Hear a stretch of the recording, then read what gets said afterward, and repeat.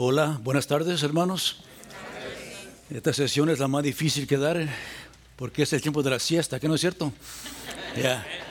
So, si gustan tomar un sueño, con libertad, hermano, ok. El tema que nos han dado es la Biblia y el evangelismo. Es un tema bastante profundo y vamos a tratar con eso, con los varios textos que se tratan con el evangelismo y más de la gran comisión. Una revista que leí hace como 2 o 3 años. Era una revista que estaba hablando de la compañía Coca-Cola. Traje una lata de Coca-Cola, pero la dejé en el carro. Ahí quedó bien. Pero se pueden imaginar una lata de Coca-Cola. La meta de esa compañía, en la revista que salió en National Geographic, la meta de Coca-Cola es de que cada ser humano en este mundo tome una lata de Coca-Cola, una botella de Coca-Cola. Es su meta. De las 7 billones de almas en esta que están ahorita viviendo, la meta de Dios es que poner en la mano de cada ser humano una botella de Coca-Cola. Fíjese. Esa meta es la meta que Jesucristo nos dio también.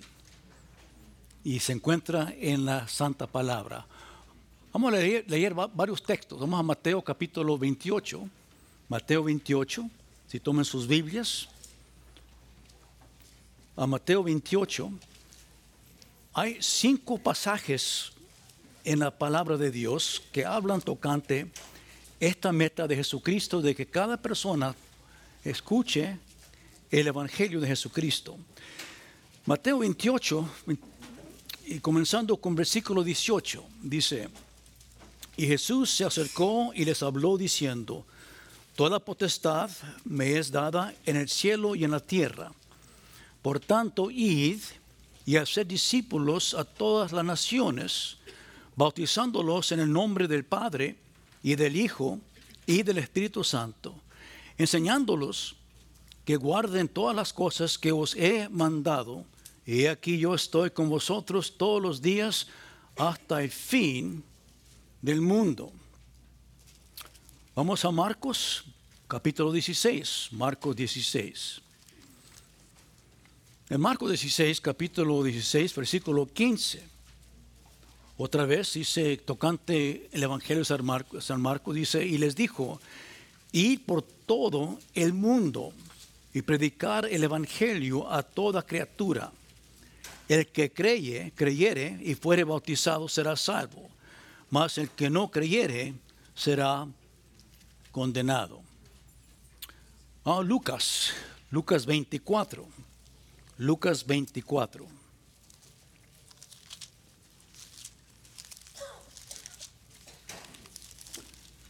Lucas 24,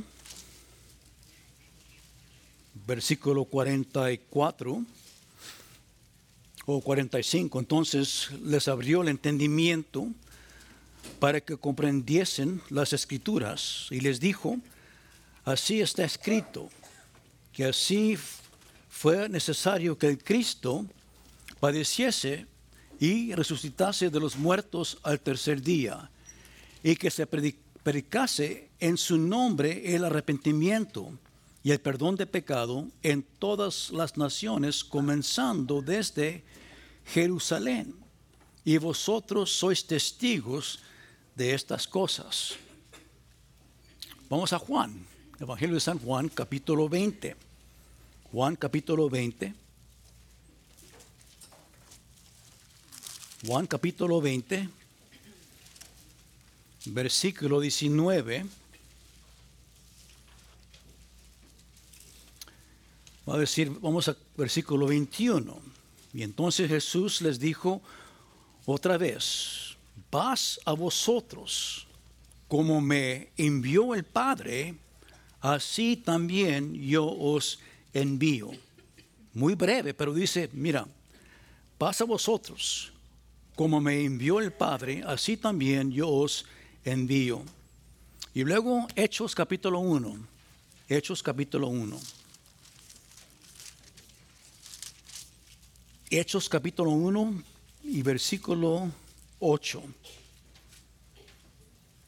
Hablando de los discípulos después de la resurrección, dice: pero recibiréis poder cuando haya venido sobre vosotros el Espíritu Santo, y me seréis testigos en Jerusalén y en toda Judea, en Samaria y hasta lo último de la tierra. 5 veces Jesucristo dio esta exhortación, más esta comisión. Se titula, ¿qué tipo de comisión? ¿La qué? La gran comisión.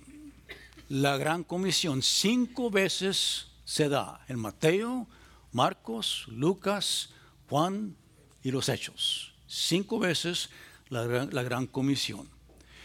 Es la gran comisión porque es la comisión que es más importante que toda otra comisión que se ha dado.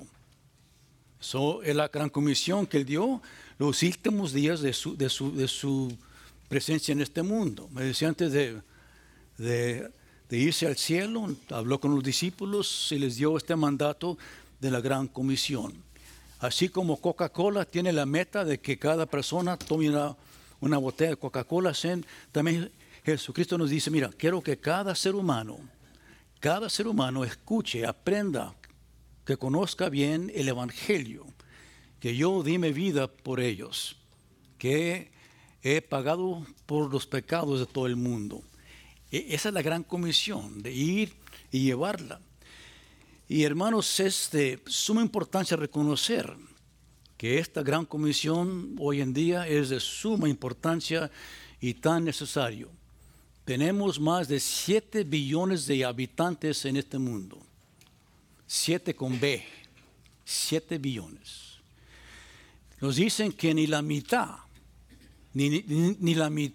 han escuchado el nombre de Jesucristo, fíjese. Ni la mitad conocen el nombre de Jesucristo. Es una gran población. Cuando dijo Jesucristo, la mies es mucha, más los obreros, ¿qué? Pocos. Si era verdad en aquellos tiempos, es más verdad hoy en día, con 7 billones de habitantes. También reconocemos que hoy en día el mundo está pero bien perdido. Los tiempos de cual nos habló Pablo en Timoteo capítulo 3, cuando dice que también debes saber esto, que en los postreros días vendrán tiempos peligrosos y etcétera. Estos días están aquí con nosotros. Lo hemos visto, estamos viendo cada día que el mundo está peor y peor cada día que uno lo vive. Que tenemos más gente, pero más perdición. Pero también vemos que existen más oportunidades de predicar a Cristo. Se están abriendo puertas por todas partes. El mundo, aunque está bastante grande, con tanta población, vemos que hay puertas abiertas por todas partes. Nomás que hay que saber cómo abrir la puerta. Pues la puerta está presente. Hemos visto, por ejemplo, en los últimos días que la nación como la China, aunque no se habla mucho de eso, pero hay millones y millones y millones que se están convirtiendo a Cristo. La iglesia está creciendo tremendamente, tanto que en las últimas quizás 5 o 6 semanas se ha levantado una persecución contra la iglesia en la China. ¿Por qué? Porque los comunistas están viendo que una multitud se ha convertido a Jesucristo, millones que están ahí presentes. No nomás en la China, sino también en la Rusia. Hemos visto, me tocó ahí visitar la Rusia cuando se abrió, y los habitantes, antes ateos, sin Cristo, sin religión, hambrientos de la palabra de Dios por todas partes. Y se ve el pueblo musulmán, aunque no se habla mucho del pueblo musulmán, pero hay por todas partes puertas abiertas. Hablando con un pastor en la ciudad de Dubái, por ejemplo, una iglesia tremenda, evangélica en esa ciudad, de musulmanes convertidos a Cristo.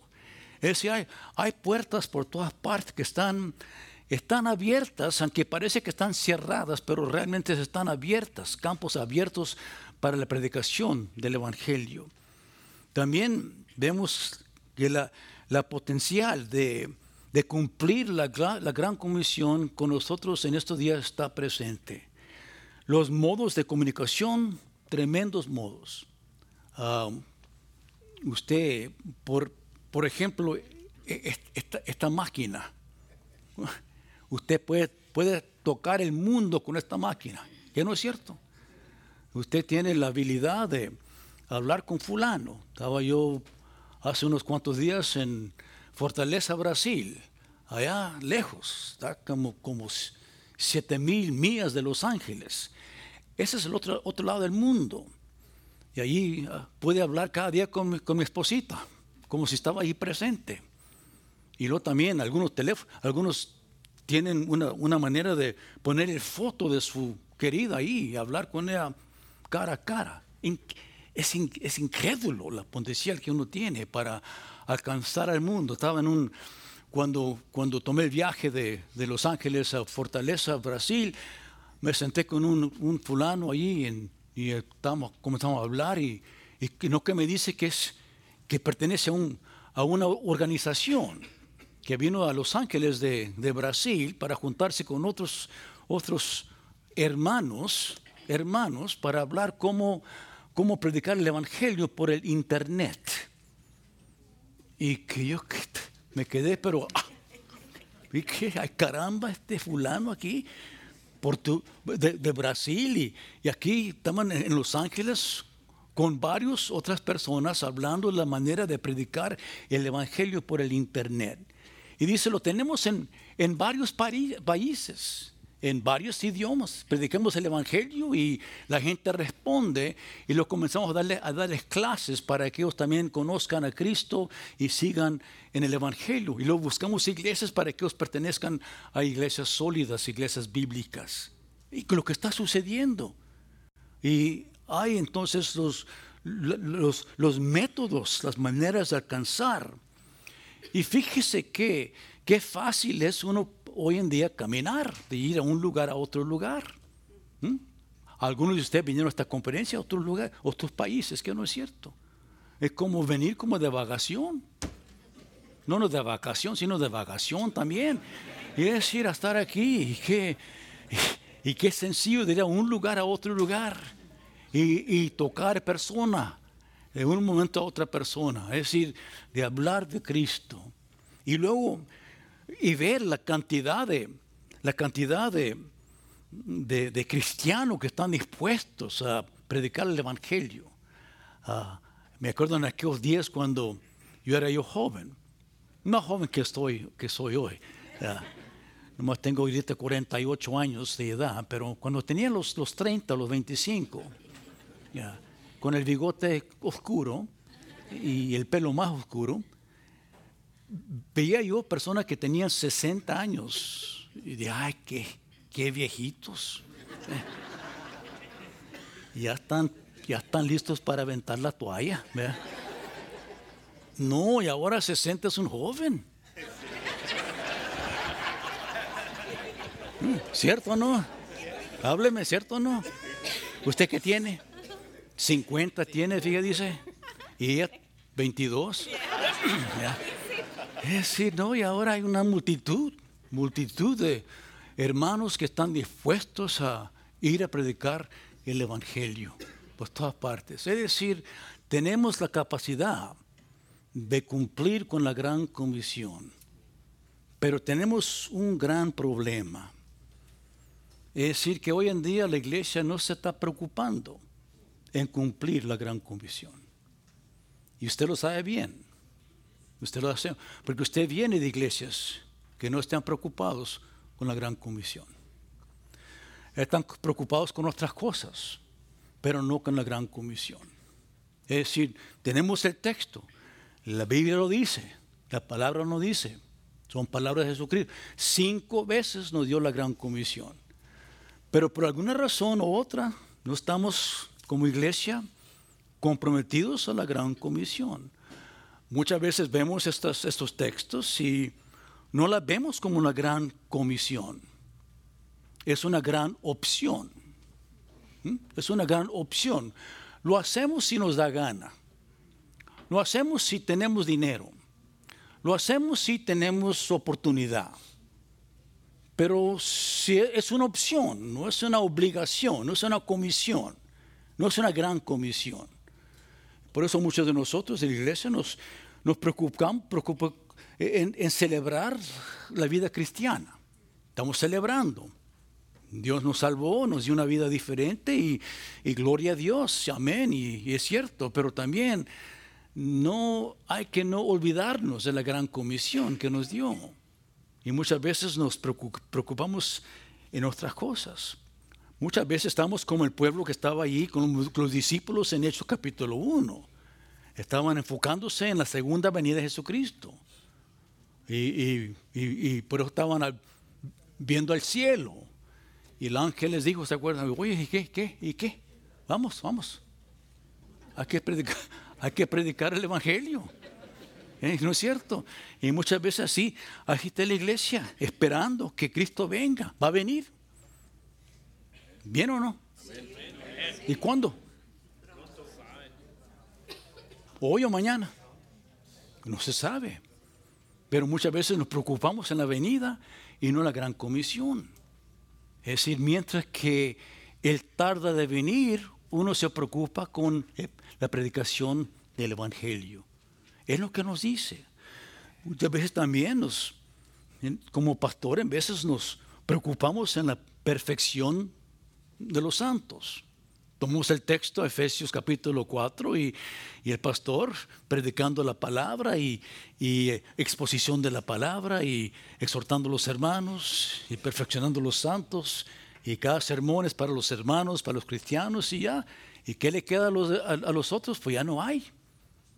Ya no hay evangelio, el pastor ya no sale a ganar almas, el pastor ya no predica el evangelio.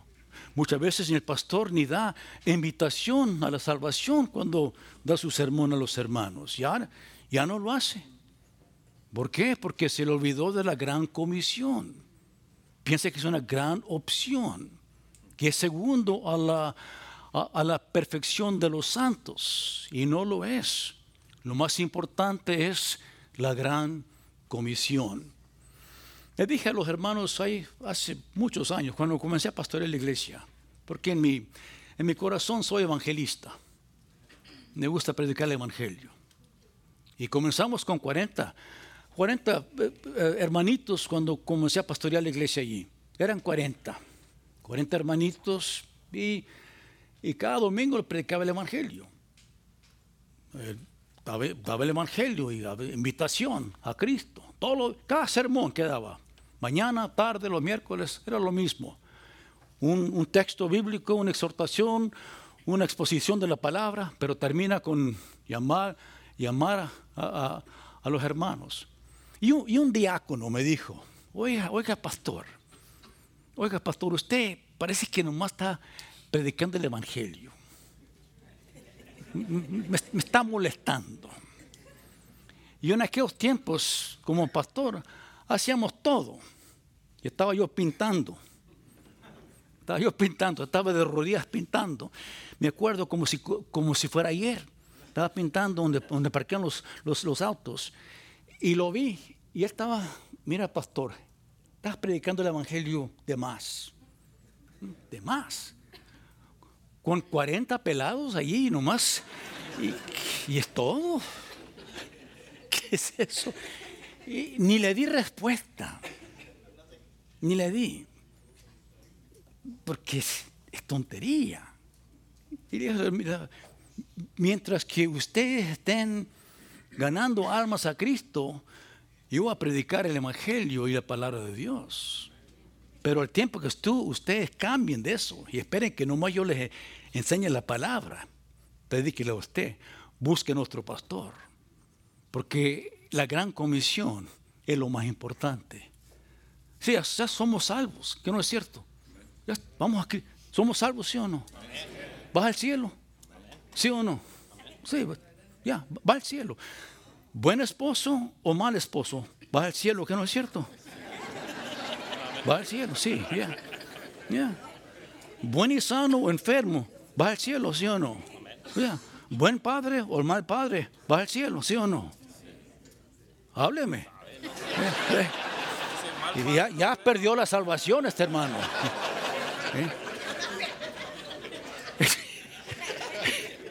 Es decir, ya está en el barco. ¿Cierto o no? Ya está en el barco. ¿Cierto o no? Hay que buscar a otros que no están en el barco. Y nos olvidamos de eso. Hay que buscar a otros que no están en el barco. Usted ya está en el barco. Sí, está mojado. Yeah. Pero está en el barco. Es decir, entonces hay que fijarnos bien. Hay algunas iglesias que realmente están sufriendo bastante. Son pequeñas, pocos miembros, etcétera, y no todo está bien. Y les pega una desesperación. Están como viviendo como si que no hay unos pocos que son salvos, pastor, y ya el mundo tan terrible, tanto pecado y tanta gente que no cree y parece que no quieren creer y ¿qué pasa? Ya dejan de predicar, ya dejan de salir a ganar almas, ya no les importa. Están preocupados con el mal que existe, que no reconocen que la única solución para el mal es la predicación de la palabra.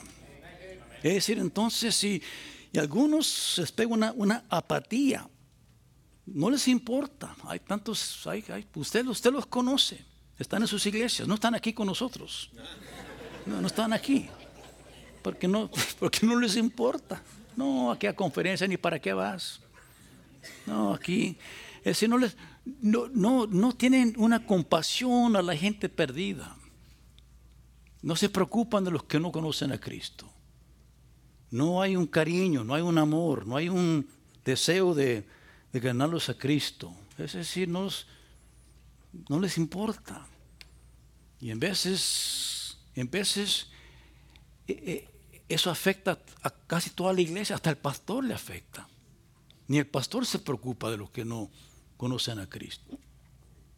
Ni los diáconos, ni los ancianos, ni los miembros. Una apatía tremenda que existe todo aquí en los Estados Unidos. Y en veces existen hasta entre nosotros. Entonces, cuando eso ocurre, entonces la gran comisión ni se habla de eso. Algunas iglesias están predicando el evangelio que realmente no es el evangelio bíblico. Hablamos de iglesias hispanas, a las cuales uno viene. Se están en veces reformando la sociedad, en vez de transformando la sociedad. Predicamos un evangelio de liberación, un evangelio social, un evangelio universal, que todos van a ser salvos en tiempo. Y ese no es el evangelio. Hay que predicar un evangelio bíblico. Entonces, hermanos, queremos ver bien que tenemos un mandato que viene con un mensaje. Y Dios nos dio la manera de predicar este evangelio. Vamos a hablar de eso en esta hora. Estos textos, los 5 textos que hablan de la Biblia y el evangelismo, que es la gran comisión de ganar a otros que no conocen a Cristo, ganarlos a Cristo. Vamos a ver el mensaje, porque la comisión es predicar el evangelio. Esa es la comisión, predicar el evangelio. Pastor, usted puede predicar la palabra y nunca predicar el evangelio. Es posible que usted cada semana puede predicar la palabra, predicar texto y nunca predicar el evangelio. Esto no es lo mismo. De predicar la palabra y predicar el evangelio es diferente, porque el evangelio es muy particular. Vamos, por ejemplo, a la carta de los Corintios, capítulo 15. La primera carta de los Corintios, capítulo 15, es clave porque habla del Evangelio. ¿Qué es el Evangelio? Capítulo 15, versículo 1. Además, os declaro, hermanos, el Evangelio que os he predicado, el cual también recibisteis, en el cual también perseveráis, por el cual asimismo si retienes la palabra con que os he predicado, sois salvos, si os creísteis en vano. Porque primeramente, os he enseñado lo que asimismo recibí. Este es el Evangelio. Que Cristo, ¿qué? Murió por nuestros pecados, conforme a las, ¿qué? Escrituras. Y que fue, ¿qué? Sepultado. Y que, ¿qué? Ese es el Evangelio. Que Cristo murió por nuestros pecados y que fue sepultado y resucitó para confirmar que la muerte fue eficaz para pagar por todo el pecado de todo el mundo. Ese es el Evangelio. Esta es la esperanza. Este es el mensaje que Cristo dice, mira, ir y predicar el Evangelio. Y uno puede predicar la palabra y nunca hablar de la muerte de Jesucristo, de la cruz, de la sangre, de la resurrección, de fe, arrepentimiento, de la salvación. Importante entonces notar eso, que la importancia de que este es el Evangelio, es la sangre de Jesucristo. Aquí en estos salones enseñábamos nosotros clases de predicación. Era yo profesor de predicación y muchas veces me sentaba allí a escuchar sermones de estos neófitos. Era bastante duro, hermano, bastante. Era como una tribulación muchas veces. Y les enseñaba, mira, cuando predicas cualquier texto, busca la sangre en el texto. Busca la cruz. No le hace de Génesis 1 a Apocalipsis 22. Hay sangre en todo capítulo. Todo capítulo incluye la sangre de Jesucristo. Antes del Evangelio, la sangre corre hacia Calvario. Ahí en las epístolas, la sangre viene del Calvario y afecta a la iglesia. Pero la sangre existe. Muchas veces predicando y terminaba el fulano, el hermanito, oye, ¿y la sangre? ¿Qué pasó con la sangre? Pues es que el griego y que el hebreo y que no, cállate, como que qué. ¿Dónde está la sangre? Busca la sangre. Y hermano le pregunta a usted, ¿y dónde está la sangre? En su sermón, hermana, en su enseñanza, los hermanos, los oyentes, ¿a dónde está la sangre? No se olvide de la sangre. Ese es el Evangelio. Hay que predicar el Evangelio, que Cristo murió por nuestros pecados y fue resucitado de los muertos para confirmar que el Padre aceptó ese pago final y completo por los pecados del mundo. Esta es la esperanza. Esta es la esperanza. Entonces, cuando nos da el mandato de ir y predicar el Evangelio, este es el Evangelio. Y es importante notar eso. Que predicamos este Evangelio y que este Evangelio se predique, no nomás en la iglesia, pero en todas partes. Noten por segundo que es un mandato. Es un mandato. Es decir, nos dice ir y predicar, ir y discipular las naciones. Esto de ir, hasta el texto de Mateo, presume que uno va a salir. Por eso comienza, aunque dice la palabra ir, el texto realmente dice, mira, ya, yendo, predica, yendo, discipula las naciones. En Hechos capítulo 1, versículo 8 dice, y seréis testigos. Vas a ser testigos. Donde vayas, vas a ser testigos. ¿Por qué? Porque es parte de tu comisión, es parte de tu vida. Si conoces a Cristo, vas a hablar de Cristo. Si lo conoces como Salvador, no puedes callar tu boca. Vas a ser testigo. Hay que entonces ir y predicar el Evangelio. Es la gran comisión. No tenemos opción, hermanos. No es como decir, bueno, algunos van y otros no. Algunos van a salir y yo no salgo. Algunos van a ir, van a salir a otro lugar, pero yo no, porque no es mi don. No tengo el don de evangelismo. Ustedes han escuchado eso en vez en cuando, ¿eh? Que no tengo el don de evangelismo. Escúchame bien.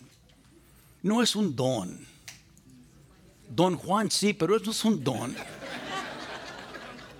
De hacer la obra de evangelismo no es un don. Hay un oficio de evangelismo en Hechos capítulo 4, versículo 11.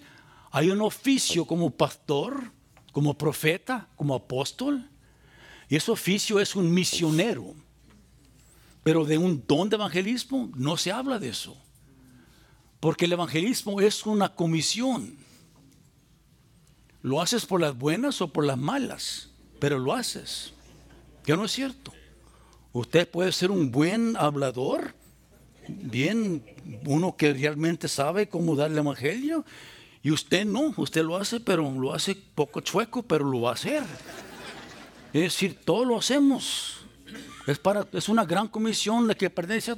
Allá un fulano, uno en un seminario me dijo, mira Montoya, la gran comisión se le dio a la iglesia, no me la dio a mí. Cállate, loco. Cállate, idiota, cállate. ¿Qué? Si la dio a la iglesia, ¿se la dio a quién? A todos. Si se la dio a la iglesia, se la dio a todos. Es una gran comisión. Entonces, ninguno de nosotros. Quizás aquí se nos vino algún hermanito, una hermanita. No, mira Montoya, yo no tengo el don. Yo no lo hago porque no me siento muy a gusto. No tengo esa manera de hablar y por eso yo no soy un buen testigo. Eso ya cambió. ¿Qué no es cierto? Lo cambiamos ahorita. Vas a hablar por las buenas y por las malas. Pero vas a hablar, vas a ser un testigo bueno. Es decir, entonces es una gran comisión. Es la gran comisión, es para todos. Hasta pastores, bueno, mira Montoya, yo soy un buen expositor, pero no soy un buen evangelista. ¿Y? ¿Y a poco tienes excusa de no cumplir la gran comisión? Hay que hacer un esfuerzo. Por eso dice hasta Timoteo, en capítulo 4, segunda carta. ¿Qué le dice? Haz obra de evangelista. Porque también Timoteo tenía ese de ser tímido. De ser tímido como uno de nosotros. No, yo no soy bueno de eso. Yo nomás soy la exposición de la palabra. Yo soy un pastor consejero. Cállate. Es decir, tienes que aprender a hacer la obra de evangelista. Hazla. Le digo como me gusta el evangelio, me gusta predicarle, pero no soy bueno, no soy apto. Lo hago porque es un mandato, hago porque me gusta hacerlo, pero sí tengo dificultad en vez de hablar, de presentar el evangelio. Pero lo tengo que hacer, porque es una gran comisión. No tengo opción de predicar el evangelio. Ahora, notamos la manera, porque estos 5 textos, Mateo, Marcos, Lucas, Juan y Hechos, nos dan también la manera de predicar el evangelio, que nos anima y nos ayuda en ese proceso de cumplir la gran comisión. Vamos a ver, por ejemplo, estas 5 maneras, 5 áreas que trata aquí estos 5 versículos. Primeramente dice, si vas a predicar el evangelio, vas a cumplir la gran comisión, tienes que ir con la autoridad de Cristo. vas a ir a predicar con la autoridad que Cristo nos ha dado. Por eso en Mateo 28 comienza diciendo: toda autoridad es dada a mí en el cielo y en la tierra. Toda potestad Cristo la tiene. Y dice, entonces, id, te envío. Así dice en Juan 20, dice, así como el Padre me envió a mí, así también yo los envío. ¿Con qué autoridad? ¿Con qué autoridad? Somos, dice Pablo en la segunda carta a Timoteo, al Corintios capítulo 5, somos embajadores ¿de quién? De Cristo. Un embajador representa al quien lo envió. ¿Que no es cierto? Él representa al quien lo envió. Si usted es un embajador de los Estados Unidos, usted representa la nación más potente en el mundo, el embajador de los Estados Unidos. ¿Cierto o no? Entonces usted va con toda la autoridad de los Estados Unidos. Y usted cuando va a evangelizar, usted va a hablar de Cristo, usted sale con esa autoridad. Usted representa al Rey de Reyes y Señor ¿de qué? De señores. Entonces usted puede salir con aquella confianza. Esa confianza que se vio en Hechos capítulo 5 cuando los judíos le dijeron a los apóstoles: mira, no queremos que prediquen jamás. Oh, no. Vamos a obedecer ¿a quién? A Dios y no a los hombres. Tengo un pastor asistente que por 25 años era policía aquí en Los Ángeles. Y un chaparrito, quizás 5'7", 105'8" en la mañana. Y luego se baja a los 5'6" para la tarde. Chaparrito. Nos dijo, nunca usé la pistola, dice. En los 25 años nunca la saqué. Pero un día ya casi. Me mandaron a recoger un fulano, uno que había cometido un crimen. Y dije, fui y toqué la puerta. Y la abrió el fulano. 6 pies, 10 pulgadas. 350 libras. Un hombre, pero... Y él lo vio. Y le dijo, me mandaron a que te llevara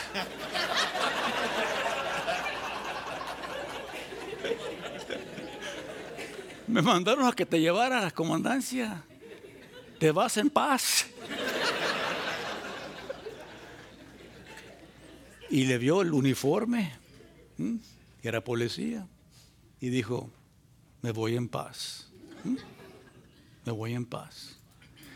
Es decir, él no era su estatura, era la autoridad que tenía, porque era embajador del Estado, el embajador de la ciudad. Y usted, hermano y hermana, es embajador ¿de qué? De Cristo. Usted va con toda la autoridad. Oye, ¿y qué derecho tienes tú de predicarme? Dígame. Soy embajador de Cristo. Todo derecho. ¿Y por qué se lo van a decir? ¿Y tú qué? ¿Y tú qué? ¿Quién te envió a ti? Cristo me envió. Entonces sí. Entonces sí. Embajador de Cristo. En veces usted no lo vemos bien. Pensamos que la iglesia los envió, que el pastor me envió, que el programa me envió. No, Cristo lo envió. Vamos con toda la autoridad de Jesucristo. También noten en Hechos 1:8. Les dijo en Lucas 24, van a ser testigos, pero no salgan de Jerusalén hasta qué. Hasta que venga sobre nosotros el qué. El Espíritu Santo. El poder. Van a ser ustedes llenos del poder de Dios, llenos del poder del Espíritu Santo. Es decir, tenemos el poder de Dios para ministrar. No viene de uno mismo. Esto de tener la confianza, la sabiduría, la habilidad de ser testigo para Cristo, no viene de uno. No viene porque uno sabe, no viene porque uno estudia, viene porque uno es donado con el Espíritu Santo. Ahí está el poder. Y se ve, si usted comienza a leer los Hechos, el libro de los Hechos, escrito para que uno vea el poder del Espíritu Santo. Muchas veces se titula el libro El Hecho de los Apóstoles. Además, es los hechos del Espíritu Santo en los apóstoles. Estos hermanos tímidos, ignorantes, galileos, sí, todos ellos galileos. Eran del campo, no eran de la ciudad, eran allá del campo, pescadores. Estos hermanitos, ahora llenos del poder del Espíritu Santo, evangelizaron al mundo. Y así también con nosotros, su ciudad, su nación, así de donde usted viene. Usted puede ir a predicar el Evangelio con toda la autoridad de Jesucristo. Dios nos hace capaz. Y hay que reconocer eso, porque muchos de nosotros somos muy tímidos. Y es natural ser tímido. Pero hay que reconocer que la confianza no viene de uno mismo, sino viene de Jesucristo y el Espíritu Santo que mora en nosotros. Vea por segundo también. Dice que debemos de ir a todo el mundo. En Marcos 15, que es quizás uno de los más breves de las enseñanzas tocante el Evangelio, dice ir por todo el mundo y predicar el Evangelio a toda criatura. El que creyere y fuere bautizado será salvo, pero el que no creyere será condenado.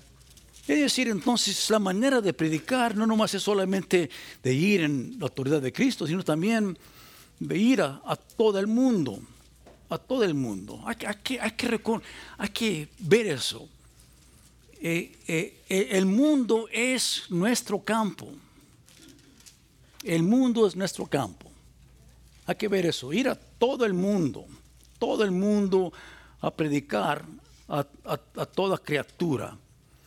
Es decir, el Evangelio no pertenece. Hay entre nosotros algunos que hablan, no quizás aquí, pero allá de donde venimos, que el Evangelio, la Biblia, esta religión cristiana es religión blanca. Es religión, es de los anglos. O es de los europeos, etcétera. Y la gente tonta así habla. Y en veces uno los cree que este evangelio es para cierto grupo. Dice no. Este evangelio es para todo el ¿qué? El mundo. El mundo es nuestro campo. Nuestro campo. Hay pastores entre nosotros. Pastor aquí, pastor de Reno. Viene de Reno, a Nevada. ¿Y cuántas iglesias bíblicas hay en Reno, Nevada? ¿Cuántas? Solo una, solo ellos. Pero si no se cuida bien el pastor aquí, de fulano, siente el llamado a ir a Reno, a predicar el evangelio y plantar otra iglesia en Reno. Y usted va. ¿Y qué dice el hermano este? ¿Qué dice él? Se enoja. Se enoja. No, que este es mi campo. Este es mi pueblo. ¿Qué tan grande es Reno? ¿Qué tan grande? ¿70,000? ¿Más? ¿100,000? 100,000. 100,000. Ahora, ¿qué tan grande es tu iglesia? 3,000, 4,000, 4 gusanos. ¿Cuántos? 40 hermanitos allí, apenitas. Y se enoja porque este fulano va a plantar una iglesia cerca de esta ciudad. Dice no ir a todo ¿qué? El mundo. Con aquel gozo que vinieran todos a Rino a plantar iglesia. ¿Cierto o no? Vengas, vamos. En vez de ahí habla que los ángeles y hay tantos cristianos y iglesias. Oh, no, es un desierto aquí. Es un desierto. Si llegan aquí a Grace, Grace, etcétera. Pero alrededor que no hay nada. Es una isla aquí en un mundo de incrédulos. Hay lugar para 30, 50 Graces aquí en 5 millas alrededor. Una población tremenda, incrédulos por todas partes. Es decir, hay lugar para todos, hermanos. Pero hay que tenerse, ver lo que dice, ir a todo el mundo y predicar a todo tipo de gente, todo tipo. Es decir, y comenzando con Jerusalén, comenzando con la familia. Comenzando con su familia, con sus padres, con sus madres, con sus hermanos, con sus hijos. Comenzando con ellos y luego sus vecinos. ¿Cierto o no? Y con su ciudad y luego Jerusalén. Y luego Judea y Samaria y hasta los fines del mundo. Es decir, entonces ver eso. Al pastor, en veces nosotros no salimos porque dice, no, mira Montoya, mira Pastor Montoya, nuestra iglesia apenas estamos aquí con los hermanos y tenemos unos 150 en la iglesia y no hay para tener misiones y estamos aquí tratando de ganar nuestra Jerusalén. No podemos mandar a otro para Brasil o Guatemala, Guatepeor, otro lugar. No hay lugar para otro lugar. Aquí tenemos que enfocarnos en Jerusalén. No, comenzamos allí, que no es cierto, pero no nos quedamos allí. ¿Cierto o no? Comenzamos, pero ¿qué? No nos quedamos, porque es hasta el fines del mundo de ir. Entonces dice, mira, ir a todo el mundo. ¿Y por qué no hemos alcanzado Jerusalén por completo? No debemos de olvidarnos de allá, otra nación que no tiene ningún evangelio, nada que existe allá. Y hay lugares, hermanos, hay lugares en este mundo donde hay ciudades que no hay ninguna iglesia. Gloria a Dios que en Rino hay una. Hay lugares en Rusia donde no hay ni una iglesia evangélica en las ciudades, cientos de ciudades en la Rusia que no hay iglesia. Ni conocen a Cristo. Es decir, entonces ver que estamos en Jerusalén, también tenemos que ver el mundo. Y que el mundo sea nuestro campo. Y no estar en competencia, no estamos en conflicto.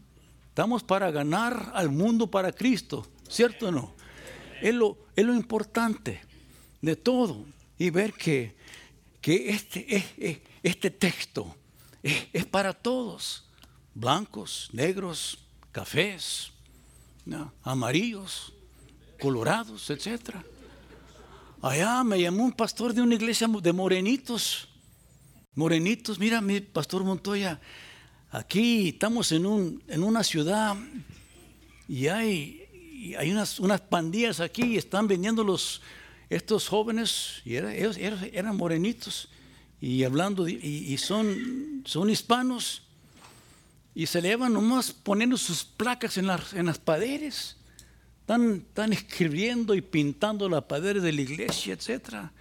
Y los diáconos están pero enojados, quieren poner un cerco y ponerle ese alambre y perros bravos porque no quieren que estos hispanos, porque ya el pueblo se convirtió en pueblo hispano. Y le dije yo, no, esa no es la solución. Tenemos que ganar a los hispanos para Cristo. pastor, venga a la iglesia, quiero que me ayude. Quiero que mande usted un pastor para que levantemos aquí una obra hispana para ganar a los hispanos para Cristo. Y luego me llevó por todo el edificio. Mira, aquí está el salón, pueden usar este salón. Y si crecen, pueden tomar el santuario. Y aquí está la guardería, los cuartos. Mira, todo está disponible para ustedes, para ganar al pueblo hispano para Cristo. Con ganas de besarlo. Tenía él esta visión del mundo, ganar al mundo para Cristo, no nomás su propia gente, no nomás el negro, el morenito, y el hispano y el blanco, sino para todos ganados para Cristo. Importante nota, es bueno ver eso. Si Dios nos llama, Dios me llamó a Los Ángeles. Y yo estoy aquí porque aquí Dios nos llamó al pueblo hispano de Los Ángeles. Y ese es el enfoque. Pero reconozco que la Gran Comisión incluye todo otro tipo de gente. Y aunque nuestro enfoque, yo vengo de un pueblito, Calexico, California, un pueblito en aquellos tiempos, 12,000 personas. 12,000 personas, 5,000 gatos, 10,000 perros. Pueblito pequeño. Y luego me llamó Dios, nos llamó a Los Ángeles. Ay, gente por todas partes para caminar 2 millas, 2 días. Y aquí estamos. Aquí estamos. No somos de aquí, somos de un pueblito pequeño. Pero aquí nos tiene porque aquí está el pueblo. Aquí está el mundo hispano, aquí en Los Ángeles. Pero tenemos misioneros en la Rusia, en China, en la India, en Sudamérica, en Centroamérica, en México. Tenemos misioneros blancos, orientales, etc. Es decir, porque nos llamó Dios a evangelizar el mundo. El mundo es nuestro campo. Noten también por tercero, dice que debemos de ir a predicar a todas las naciones, discipular las naciones, dice Mateo 28, discipular las naciones.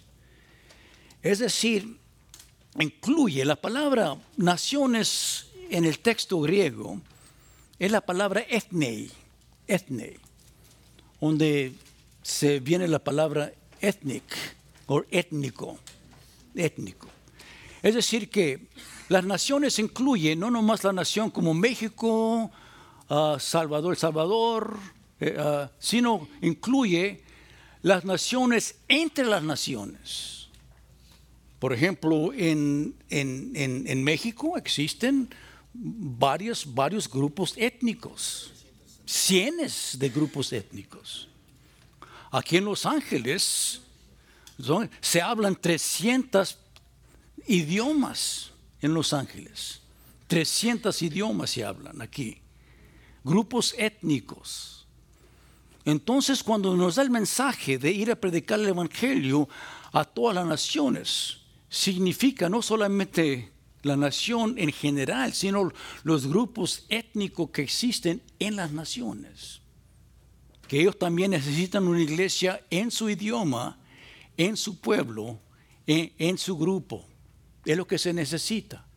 De plantar iglesias en cada grupo que existe en este mundo, que tiene su misma idioma y su misma cultura y su misma propia existencia. Esa es la meta. De ir entonces plantar una iglesia en esos grupos. Una iglesia que se está reproduciendo en esa situación. Es lo que significa. Entonces, cuando uno ve de evangelizar, de ganar a las naciones, no nomás significa la nación que uno ve a veces en el mapa, sino lo que se ve dentro de la nación, los grupos étnicos que existen allí adentro. Y bien, ver eso, de ganarlos a Cristo. En los Estados Unidos Había cientos de grupos indígenas, cada quien con su lenguaje distinto, con su cultura distinta. Y perdieron los americanos, los perdieron porque no ganaron las naciones para Cristo. No les plantaron iglesias en cada tribu, cada grupo indígena. Y perdieron esa oportunidad, porque no leyeron bien el texto como está escrito. Pensaban que todos eran iguales, y no todos son iguales. Cada quien era diferente. Así también como nosotros. Entonces, de ir a plantar iglesias. Hermanos, lo que se necesita hoy en día, lo que necesita son plantadores de iglesias. Hermanos, parejas que se entregan a ir a plantar iglesias en estas naciones. De ir a plantar iglesias que se están creciendo y reproduciendo. Es la necesidad más grande que existe hoy en día, no nomás en los Estados Unidos, sino también en todo el mundo alrededor de nosotros. Plantadores de iglesias es la gran necesidad. Y espero que usted en esta conferencia, usted que vino quizás para ser animado, que usted piénselo bien. Si es la gran necesidad de que usted sea plantador de iglesia, lo que necesita es plantar iglesias, que usted acepte ese llamado, que usted oiga bien ese llamado y entréguese a ser un plantador de iglesias. Que vaya a un lugar donde la iglesia no existe. Puede ser un pueblo hispano, o puede ser un pueblo que usted ni conoce el idioma, pero se necesita una iglesia en esa nación, ese grupo étnico. Y que usted responda. Casi cada semana me llaman por teléfono, aquí en los Estados Unidos, hermanos anglos buscando a alguien que va a plantar iglesia y no hay, no existen. Existen algunos que quieren ser pastores, quieren ser predicadores, quieren ser expositores, pero lo que más se necesita es un plantador de iglesia. Y Dios llama no nomás al hermano, sino también llama a la hermana, al esposo y a la esposa. Y hay que responder. Hermanita, cuando Dios llama a su esposito, le dice, mira, quiero que tú vayas y plantes una iglesia en aquel lugarcito, entre aquel grupo étnico. Y él le dice a usted, mira, querida, queremos hacer eso. Hay que responder con fe. Responda con fe. Y ore al Señor y diga, mira, Señor, mira, ayúdame para aceptar este llamado también. Que ambos salgamos para plantar una iglesia, para la honra y gloria de Jesucristo. Es la gran necesidad. Que usted piénselo bien y diga, mira, esta es la gran necesidad de ir a plantar iglesias en otros lugares. Ustedes vienen de otros países, regresen con esa meta de plantar iglesias. Y cada iglesia puede plantar iglesia. ¿Hay pastores aquí? Alcen la mano si son pastores. Bueno, cada pastor aquí, cada pastor con su iglesia tiene la potencia, pueden ellos plantar otra iglesia. ¿Cierto o no? Hagan la meta de plantar otra iglesia, enviarlos para que salgan a plantar otra iglesia. La iglesia en Reno también es nuestra misión. Nuestro campo es de Reno, con el pastor ahí apoyándole. Es decir, entonces cada iglesia lo puede hacer, de plantar una iglesia en otra nación, en otro grupo étnico, en otra ciudad, que esa sea su meta. ¿Le va a costar? Es absoluto. ¿Va a costar dinero? ¿Sí que no es cierto? Va a costar dinero, va a costar en veces oración y en veces le va a costar a usted, pastor, el mejor hombre que usted tiene. Sí, muchas veces tiene aquí este fulano, este hermano, que es el mejor. Y lo tiene este aquí que más o menos, ahora que se muere en vez en cuando. Y usted en vez de enviar al mejor, envía al peor. Eso no debe de ser. Pastor, hace la mano. Pastor. Hechos 13. ¿Se acuerdan? Hechos 13. ¿Se acuerdan de Hechos 13? ¿A quién llamó en Hechos 13? ¿A Pablo y qué? Y a Bernabé. Los meros. Los meros. Viene este hermano, oiga, pastor, Dios me está llamando a plantar una iglesia allá en Chile. ¿Qué dice usted? ¿Qué dice? Que vaya. Aquí se pone bravo aquí. ¿Qué no sé?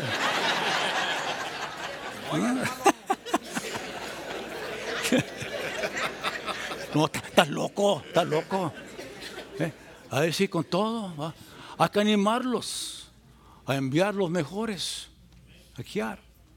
Nuestro staff en la iglesia, nosotros el staff es muy pequeño, nomás somos 3 pastores, 2 pastores tiempo completo, un pastor tiempo part-time.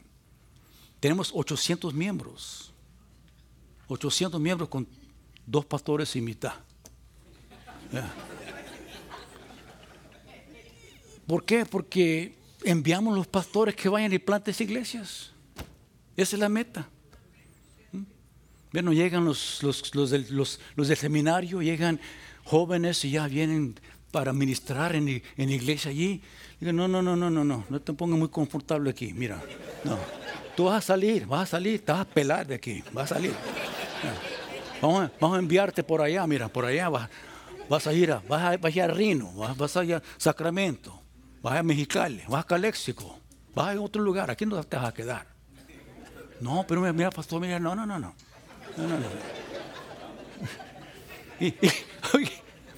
Y perdónenme, hermano, perdónenme. Pero en vez en cuando nos vienen allá ciertos hermanos de México, Sudamérica, llegan a Los Ángeles aquí, y ven todo, qué bonito, qué lindo, todo limpio. Ay, Dios me está llamando a Los Ángeles. No. No es Dios, es la codicia. Es la codicia, es el diablo. No se hagan bola aquí. No se metan con los blanquitos y se hagan bola. ¿Ok? Queremos que estén ministrando en las naciones que necesitan a Cristo. ¿Cierto o no? Una gran necesidad. Enfocarnos en ganar nuestras naciones a Jesucristo. Plantar iglesia sobre iglesia sobre iglesia. ¿Cierto o no, hermano? Amén. Ahora, número 4. También dice, ir a predicar a toda criatura. Toda criatura. Es notable que Marco dice eso. No, algunos textos dicen toda creación, pero el texto griego dice no, toda criatura individualmente. El evangelio se da no a gente ajena, sino se da en manera particular. Se habla persona a persona. Predicar entonces a cada ser humano, cada persona, predicar el evangelio. En inglés yo digo, if it looks human, evangelize it. Y dice, si parece persona, predíquele. Quizás es un mono, un changuito, ¿no? Predíquele. Parece un abuelito, pero le voy a predicar. Predíquele. Es decir, entonces, toda criatura. Hermano, escúchame bien, no quiero ofender. Por allá se encuentran algunos hermanos que realmente dicen, no, mira, Montoya, Cristo no murió por todos, murió solamente por los escogidos. Y yo no sé quiénes son los escogidos, pero no les puedo predicar a todos.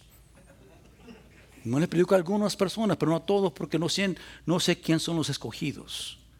Y entonces no predico a toda criatura, nomás a los que son escogidos. Hermano, eso no es bíblico. Cristo murió por todos. De tal manera amó Dios al mundo, que dio su Hijo unigénito, para que todo aquel que en Él crea. Entonces, por eso usted lee los Hechos. Y ellos predican el Evangelio a todo. Cuando el primer sermón que Pedro dio, dice, ¿y qué hacemos entonces? Arrepentidos y ser bautizados en el nombre de Jesucristo. Bueno, el eunuco le dijo a Felipe, oye Felipe, hasta aquí hay agua, ¿puedo bautizarme? Pues no sé, eres escogido. ¿No le dijo eso? Si crees, puedes. ¿Y el carcelero? ¿Qué me impide para ser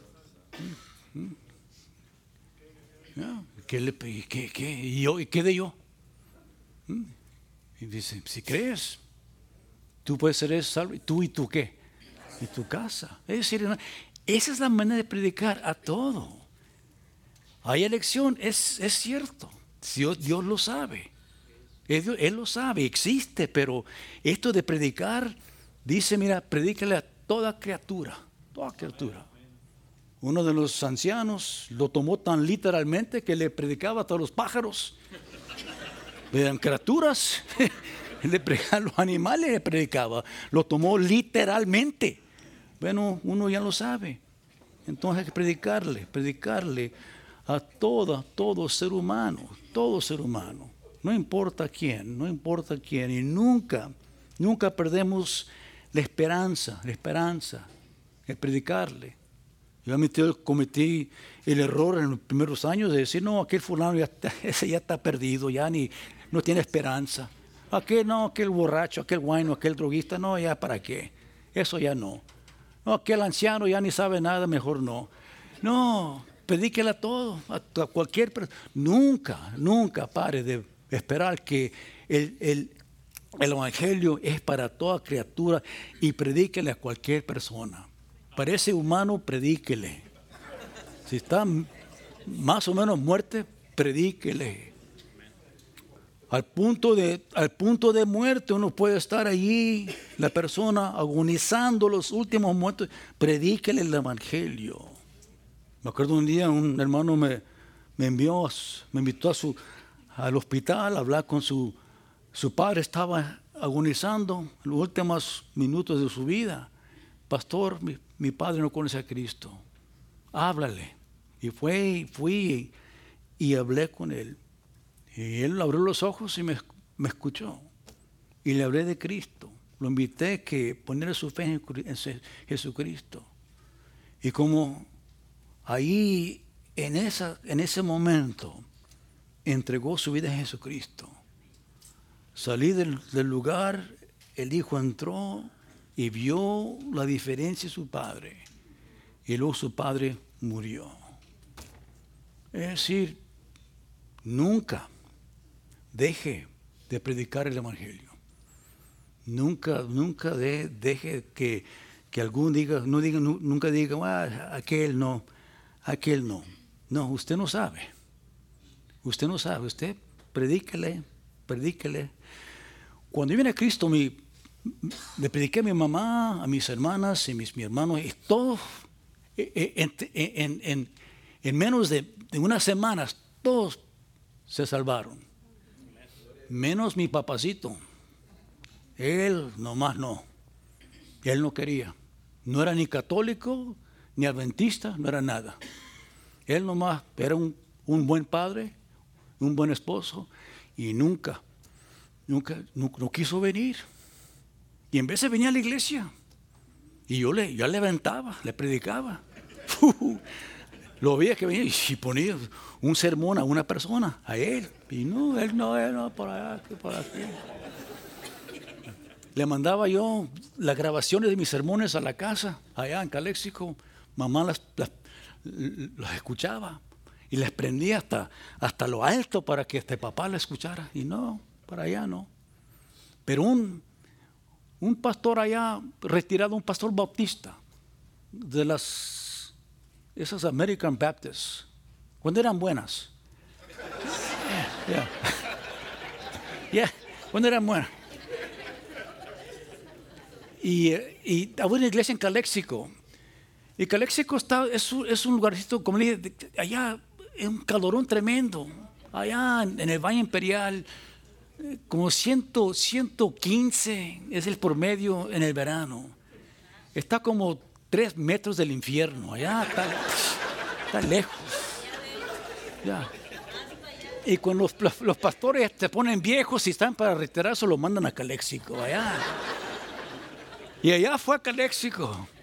Y este pastor Burke, cada tarde venía a la casa de mi papá a visitarlo. Y él era anciano y sentaba allí para hablar con mi papá. Y ahí hablaba, cada tarde hablando con él. Y los pescó. Y cada tarde los pescó. Y vino a Cristo, fíjate. Con este pastor Burke vino a Cristo. Para mí el pastor que de más potencia, el que tiene más, no es el doctor, no es el MacArthur, ni Swindoll, es aquel que ganó mi padre de pescadote para Cristo. Ese es un pastor, ese es un ganador de almas. Es decir, nunca se deje de vencer. Siga tocando. Si es su papá, si es su mamá, sus hijos, sígale. Mira, mi hijo, estoy orando por ti. No, mamá, no ores, voy a orar por ti. Que Dios te toque. Que Dios te dé una enfermedad.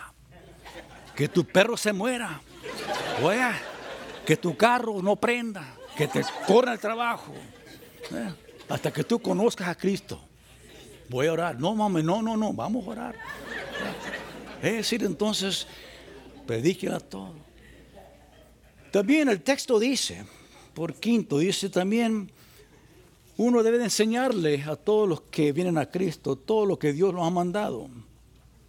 Y es lo que dice en Mateo 28, enseñándoles. Después de bautizándolos, enseñándoles todo lo que Cristo nos ha mandado.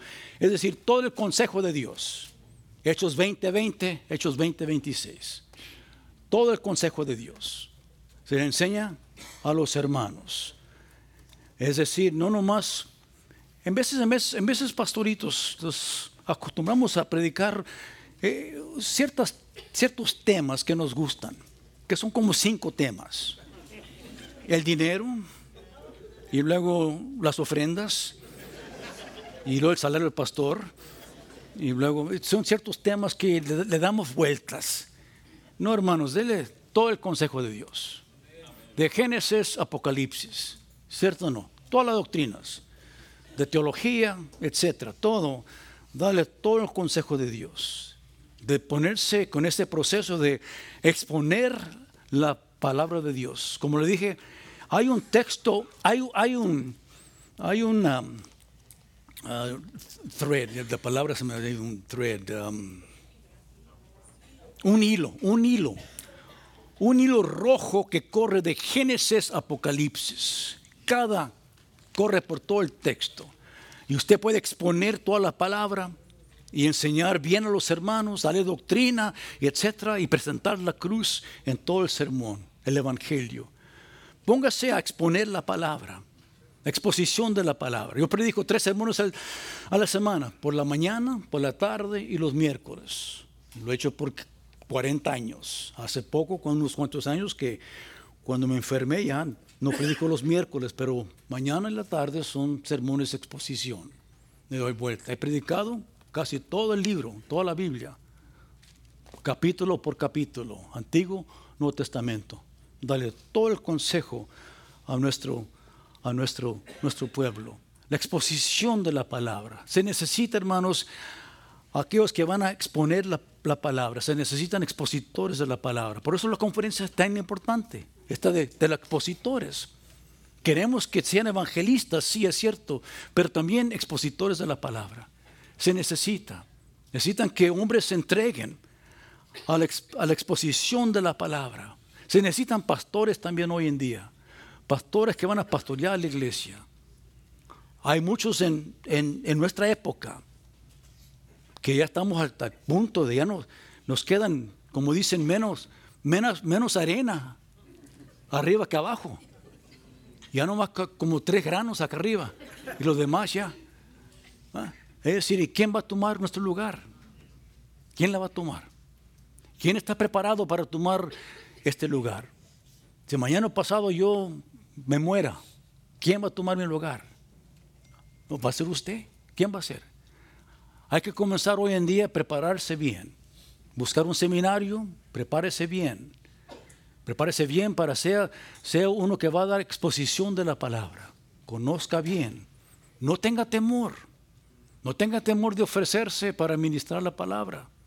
Sea pastor, sea ministro, no tenga temor. Si usted tiene el deseo, Dios lo puede usar y Él lo va a preparar bien. Pero busque manera para que usted se entregue a exponer la palabra. Y luego otro para terminar. Dice que debemos de predicar con toda la seguridad de la presencia de Jesucristo. Dice, y estaré con vosotros hasta el fin del mundo. Estaré con vosotros todos los días, hasta el fin del mundo. Estamos asegurados, hermanos, de predicar el Evangelio, de ir y llevar el Evangelio a los fines del mundo. Tenemos la aseguranza de la presencia de Jesucristo, que Él va a estar con nosotros. Este llamado es tan tremendo, tan tremendo.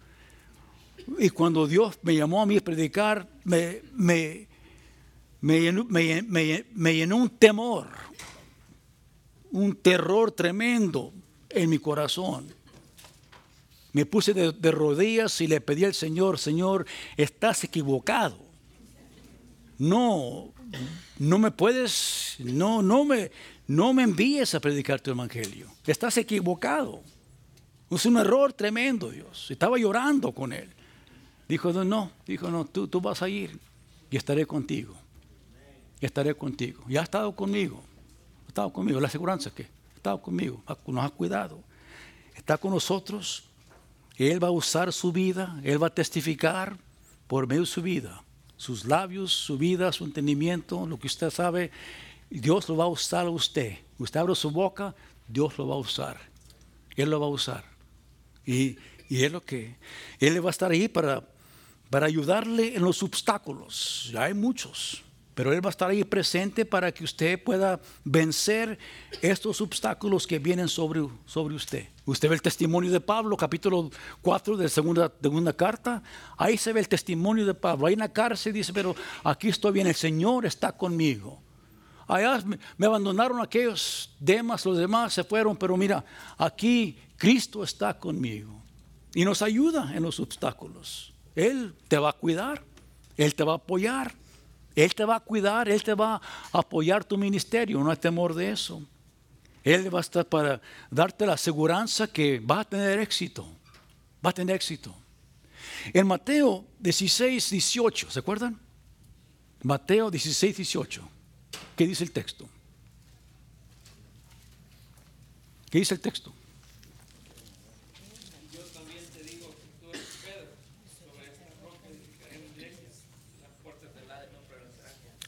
Póngase de pie, hermano, y léalo otra vez, voz alta. Este sí sabe.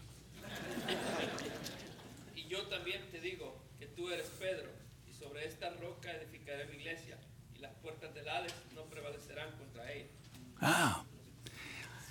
Allí Cristo dio la promesa de su iglesia, una profecía se la dio a Pedro y a los discípulos. Sobre esta roca yo edificaré mi iglesia. La voy a edificar. Yo la voy a edificar. Sí, nos va a usar. A usted y a mí nos va a usar para edificar. Pero Él la va a edificar. Y nunca va a fallar. Va a vencer. Va a tener éxito.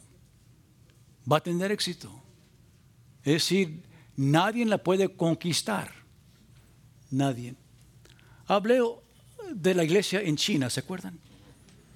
Y hay una persecución contra las iglesias de China.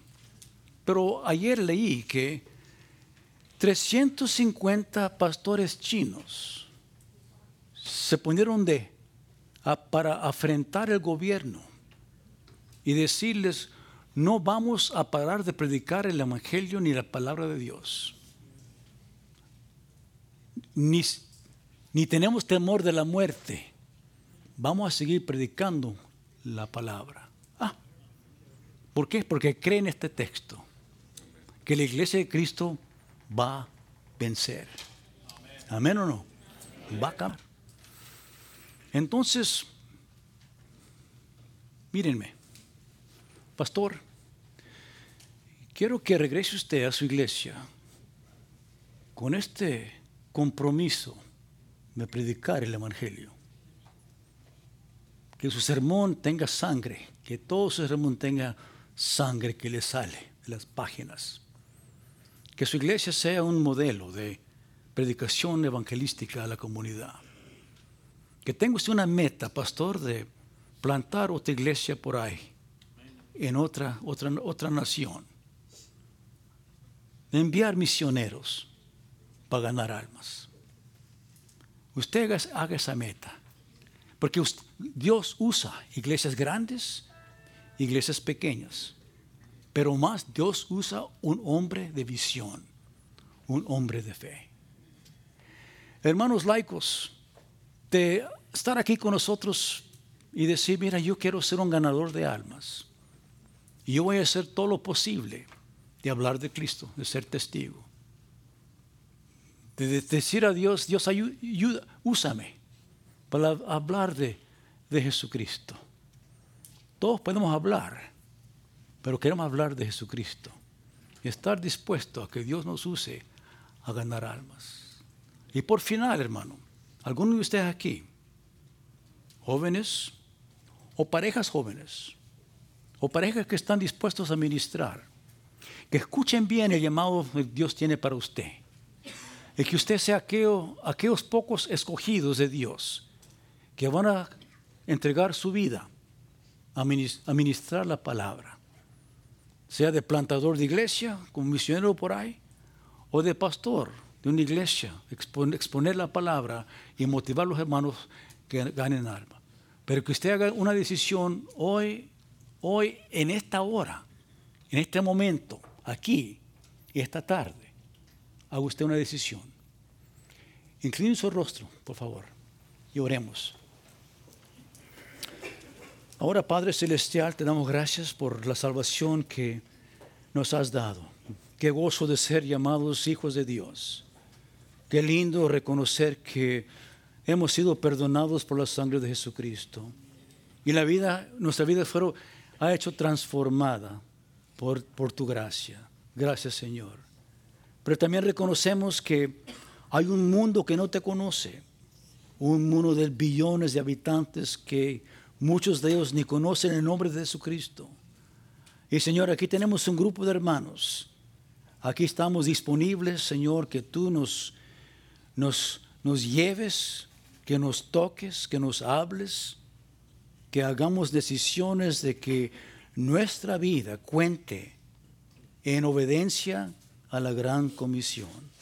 Levanta de este grupo a aquellos hermanos que van a predicar tu santa palabra, aquellas parejas que se van a entregar a plantar iglesias, a pastorear iglesias, a ministrar la palabra. Y Señor, que cada habitante aquí, cada cristiano, reconozca bien que esta gran comisión es para todos, no para clérigos solamente, no para pastores solamente, pero para todos los hermanos, todo creyente en Jesucristo. Señor, bendice esta conferencia, que sea de gran bendición para todos. Bendice las iglesias a las cuales pertenecemos, grandes y pequeñas. Y Señor, anímanos de vivir la vida para tu honra y tu gloria. Gracias por todo. En Cristo Jesús. Amén.